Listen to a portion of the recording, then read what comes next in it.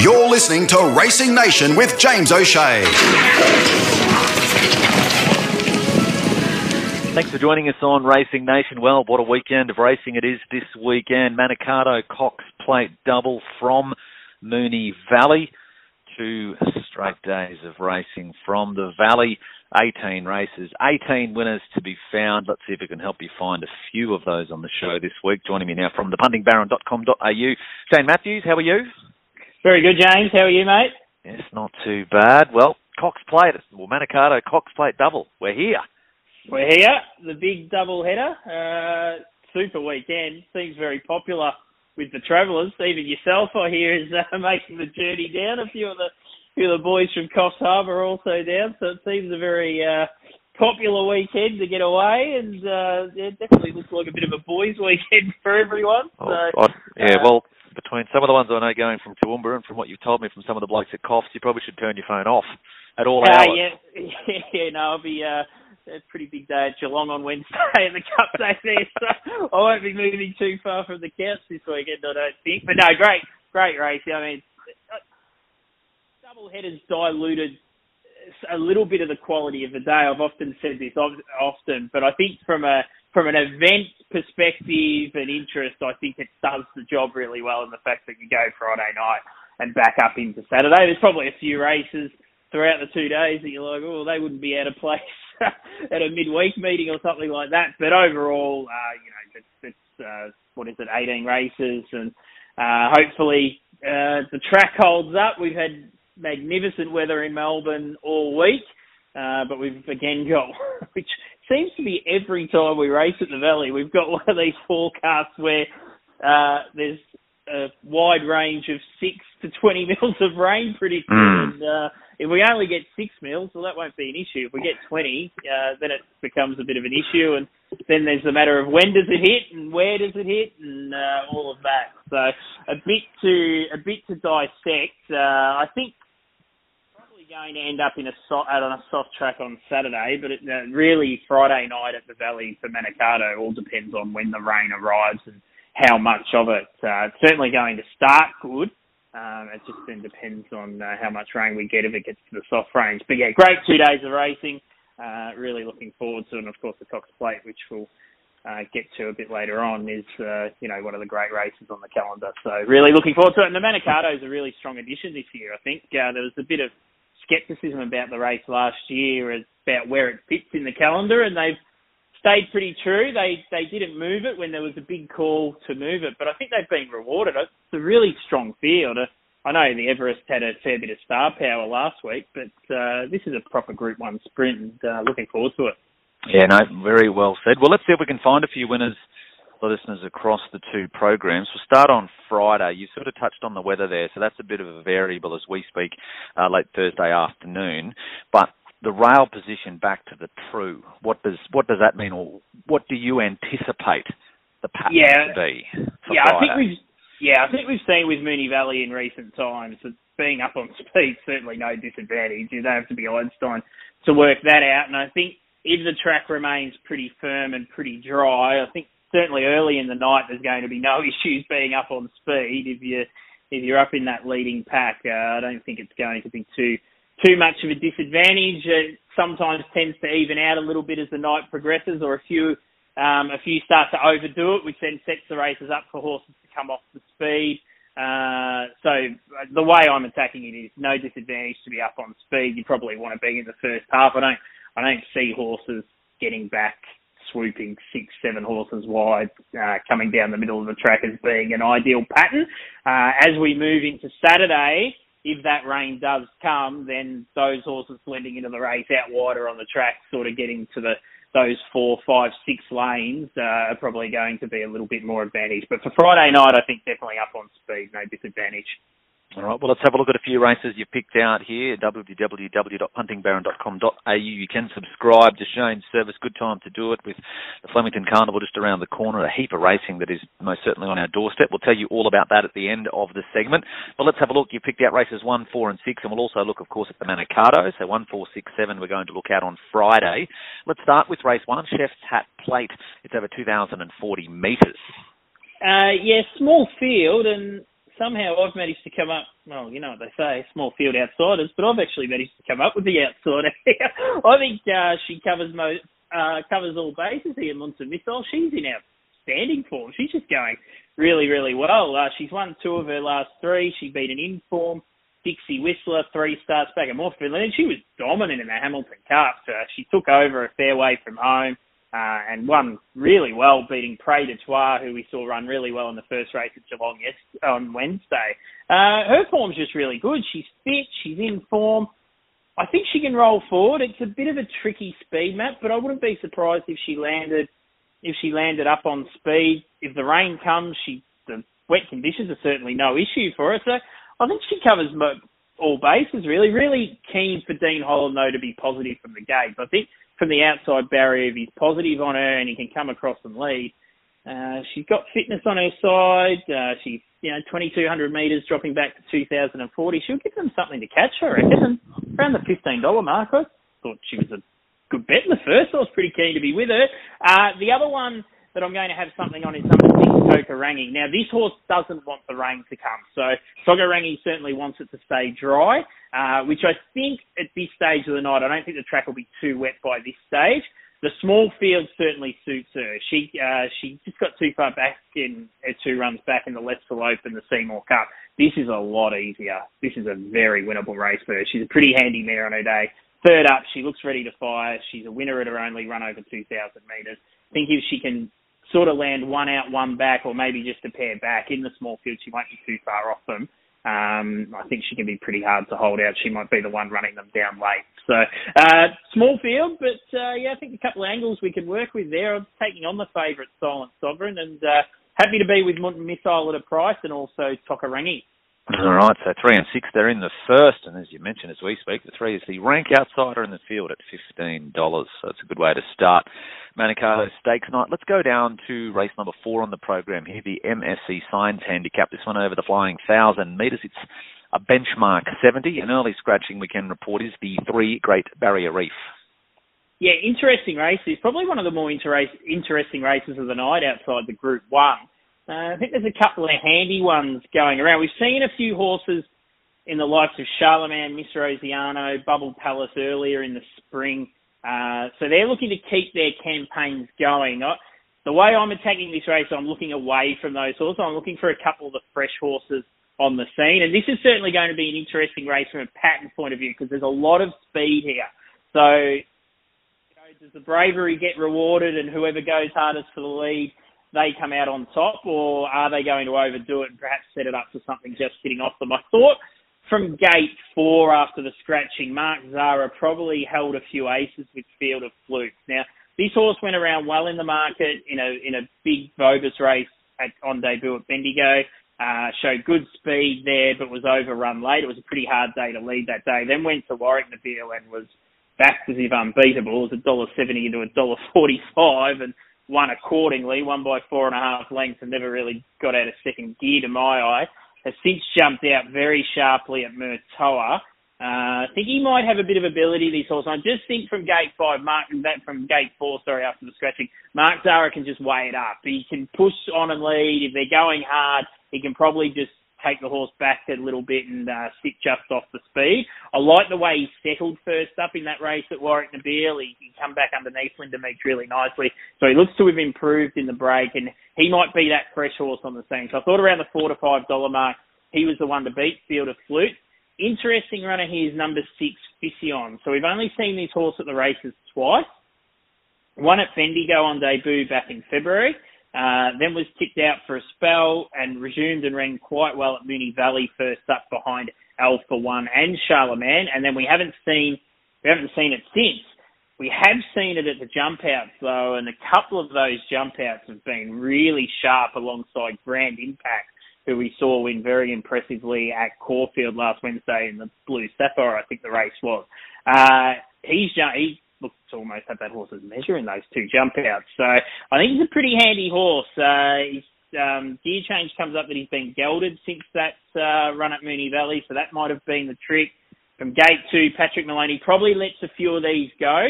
He's going to be hoping that they go mad up front because he's the one that's going to be stalking. if the breaks come his way late, he should be strong at the end. I think he can run really well here, 50 on around the $7 to $8 mark. Interesting race, though. I think we might see a couple of smart ones go around. Hopefully, Field of Flutes and Fission proves to be the smartest.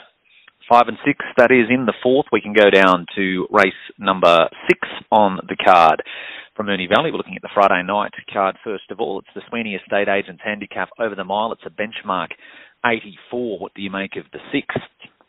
Yeah, I tell you what, I was at Geelong on Wednesday and I saw J Mac and Chris Waller team up with Mixed Moment, and it looked like they just found the right race for that horse, and J Mac rode it as if he wasn't going to let it lose and got it going before the turn. He got it out in the clear air and it was strong late and won well, and they team up here with a horse called Shibley, who I have been waiting to back because I thought its first up run at Sandown was excellent behind Pasquiro. I thought he was really charging through the line late. There was a bit of support for him that day. He was 71 into 41, then back out to 51. I just thought it was a really good return. I think he might have come back well. He's got an excellent second up record. He handles all conditions. If the rain comes and it gets into the soft range, that'll be no issue. He just looks to get a lovely run from gate 6 for J-Mac. I can see him landing one off the fence, a couple of pairs back in a race that looks to have good speed. There's a couple up front that should run along. He should be able to blend into the race at the right time. This just looks an ideal race for him. Like I said, he handles all conditions. He managed to get the right run. J-Mac and Waller, they're a pretty good combo. Thought around the $5 mark, he was an excellent bet. I was pretty keen on Shibley. If the track is playing very leaderish, then I think you can definitely have something on He's the Real Deal and Territory Titan. They'll be the ones up on speed that can roll along and might prove hard to run down. But I'd probably be waiting to see what the pattern does. If there's no issues coming from just off the speed and making ground by this stage of the night, then I think you can go chips in Shibley. If it is playing a little bit leaderish, then you might want the insurance on side of He's the Real Deal and Territory Titan. But yeah, pretty keen on Shibley. I think he's the one to beat.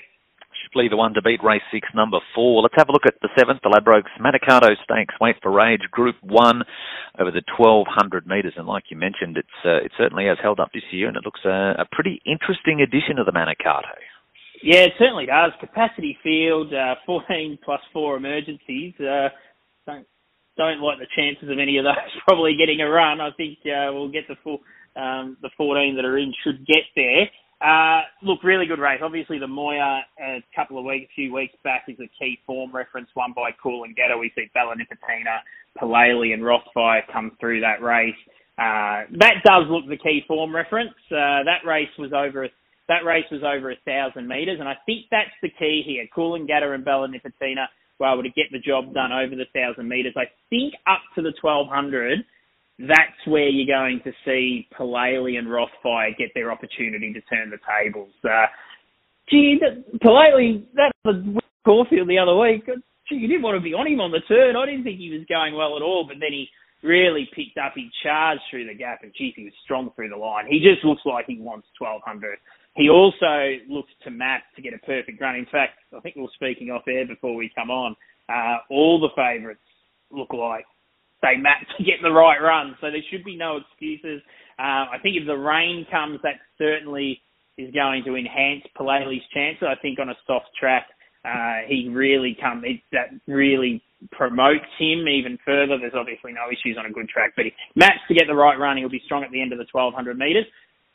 Rothfire, if it stays good, I don't have much between him and Palele, and from that point of view, he looks a really good price around the $7, $8 mark. It just didn't, while it looked good early for him in the Moya, that move that Craig Williams made before the turn to kind of come up outside of him really hurt his chances. He never really got the chance to build full momentum as he did the start before. So I think Damien Lane will be wary of that here. He'll want to make sure that he gets rolling and builds the revs a bit with Rothfire, but he looks to have come back really well. Providing the track doesn't get too wet, I think he's an outstanding chance. So I think they're the two to beat. Clearly, if you're looking for something a little bit wider, because we don't like siding with the favourites too much here. I think September Run, again, up to the 1,200, I think she'll improve sharply. She's had a jump out between runs. She got through the line okay in the Moya over the 1,000 metres, but up to the 1,200 metres, she can improve sharply. The other one that brings a bit of a different form into the race is Rockin' Horse. I ran second to Private Eye last start down the straight at Flemington. Private Eye, was winning the Everest with about 75 metres to go last Saturday.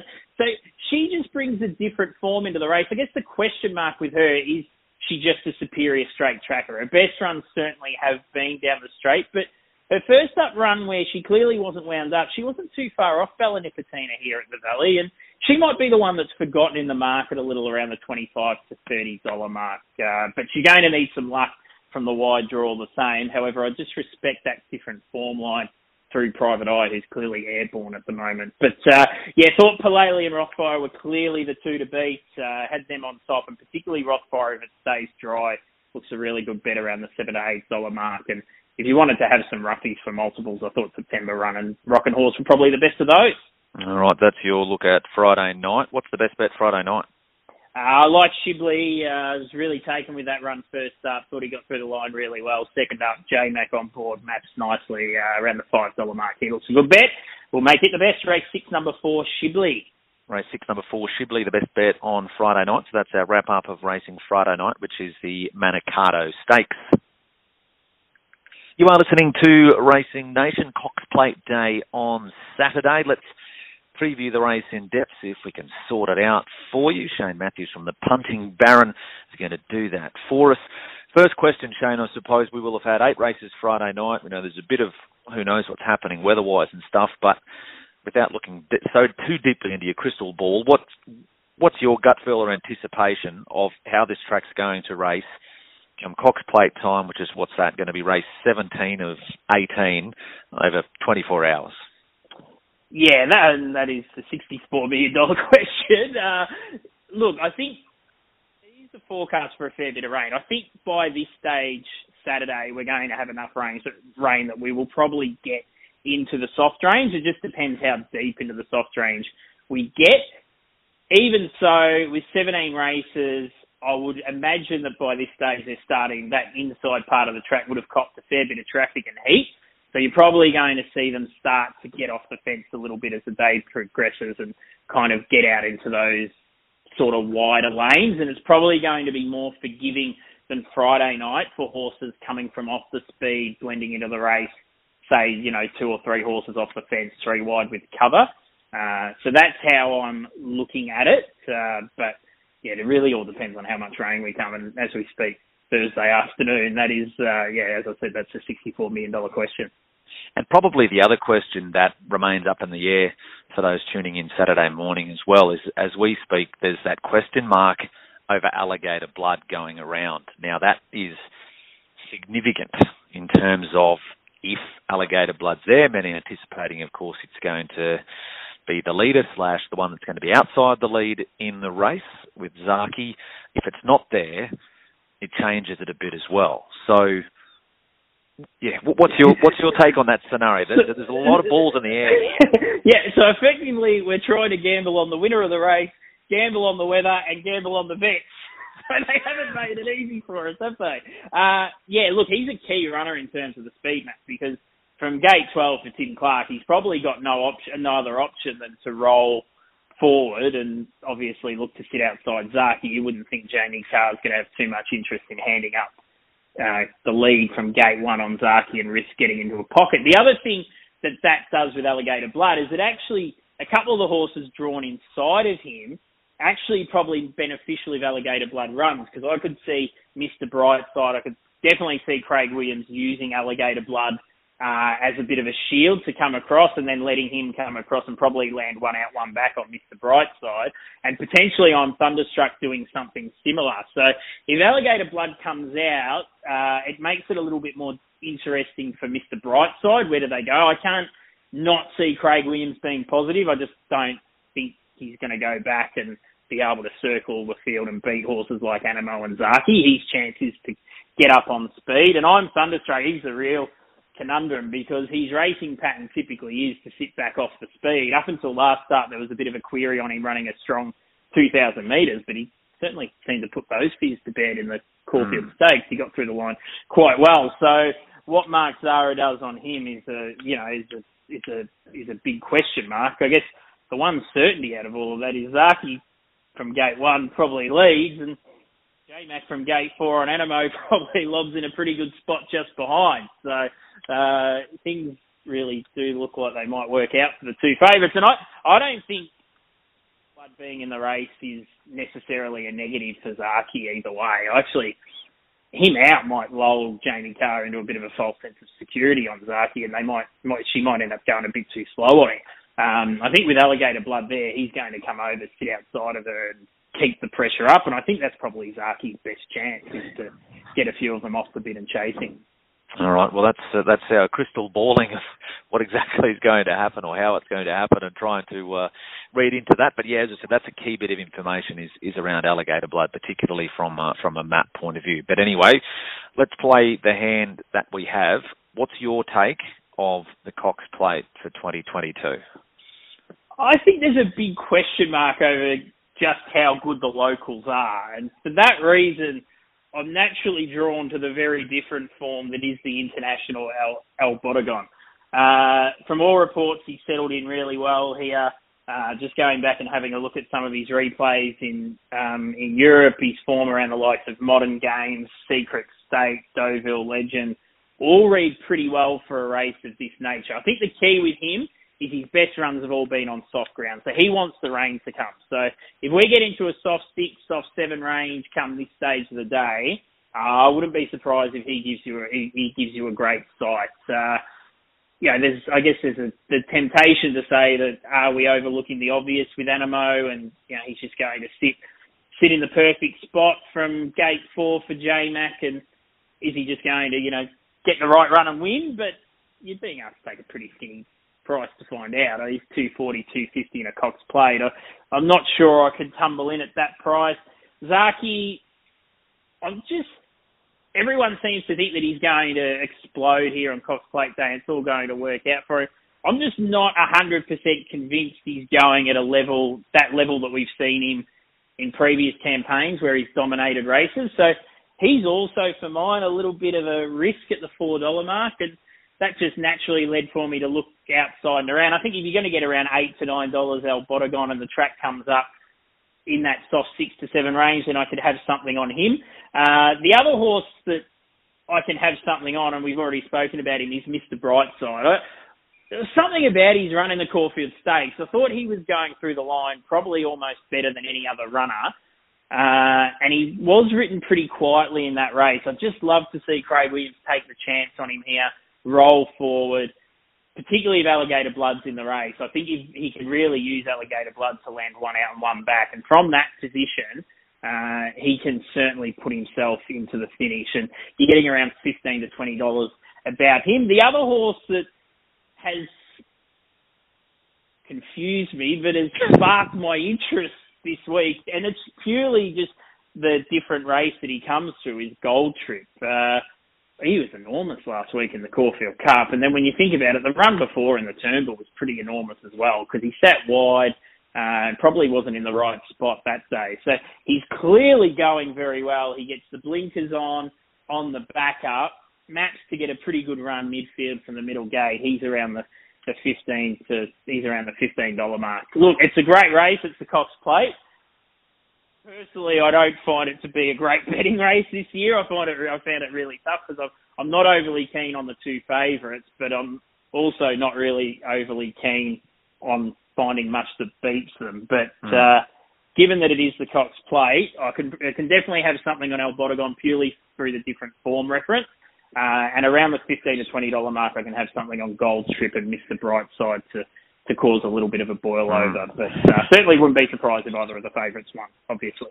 Yeah, it's an interesting race, isn't it? When you look at, just thinking about it when you go through that, and all three of those horses you've mentioned, you can add further weight to their claims, I suppose, because they're following in footsteps of what other horses have done. So El Bodegon brings that, almost Dragonet, and what was the horse last? That different form reference, as you said, that they come from overseas. State of Rest, yep. State of Rest, that won it, of course, last year.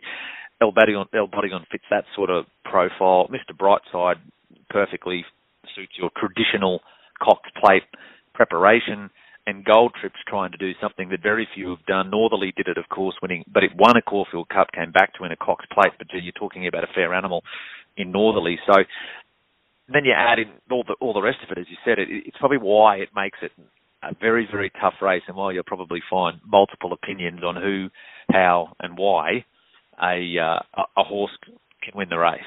Yeah, and I think the Caulfield Stakes as well really shed much light on anything. They all went over the line. They all went over the line in a big bunch. So Adamo knuckled down and got the job done, but he wobbled around the turn as he did in the Cox Plate last year.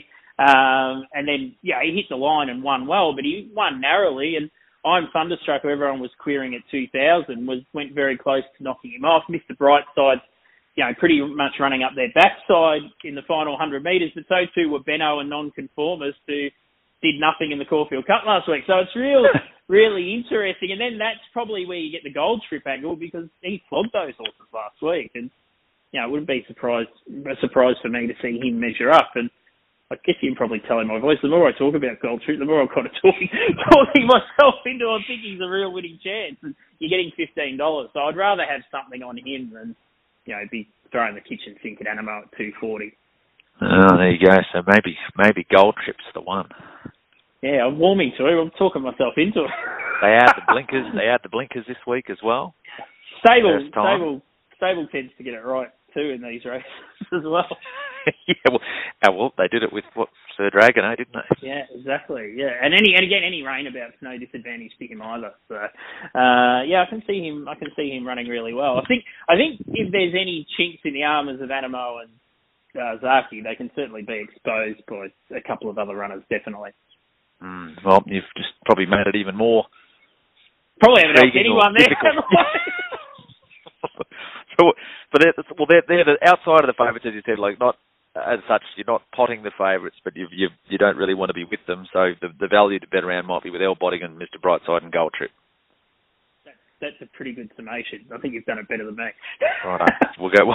Righto. We'll run with that. That's our Cox Plate preview. Now, as I mentioned, puntingbaron.com.au. So a good time for people to jump on board and subscribe. There's plenty happening at the moment. We had Geelong midweek, bookended the program there. So started and finished strong with the first winner at a good price, and then Quinella in the lucky. Well, actually, Quinella the second last it was, wasn't it? So Quinella on Geelong, but anyway, and a good day again there last week. So now's a pretty good time if people are thinking about it, considering it, to jump on board, subscribe to the Punting Baron, and you'll be there and you'll get all of the previews, all of the selections for not only the Cox Plate Carnival, which is right on our doorstep, but the Melbourne Cup Carnival, which is equally just on our doorstep.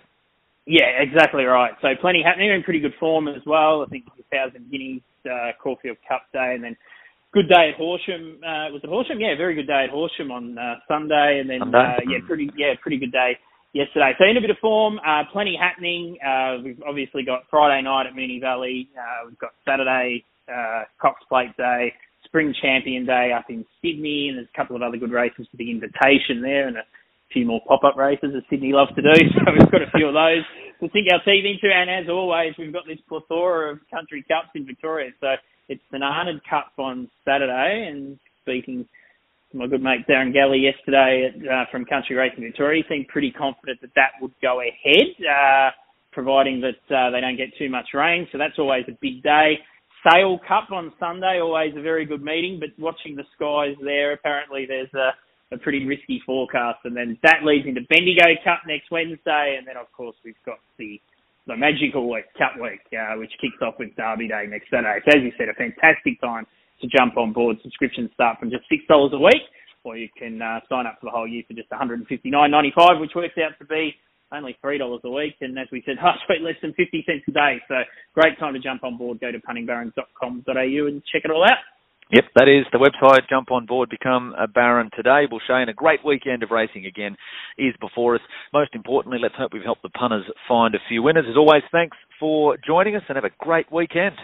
No worries, and you too, mate. Good luck in Melbourne. Hope it all goes well and you have a great weekend. Yeah, hopefully we're back to speak to you next week. That's questionable. Hopefully you make it back. Good luck, mate. Cheers. Racing Nation with James O'Shea.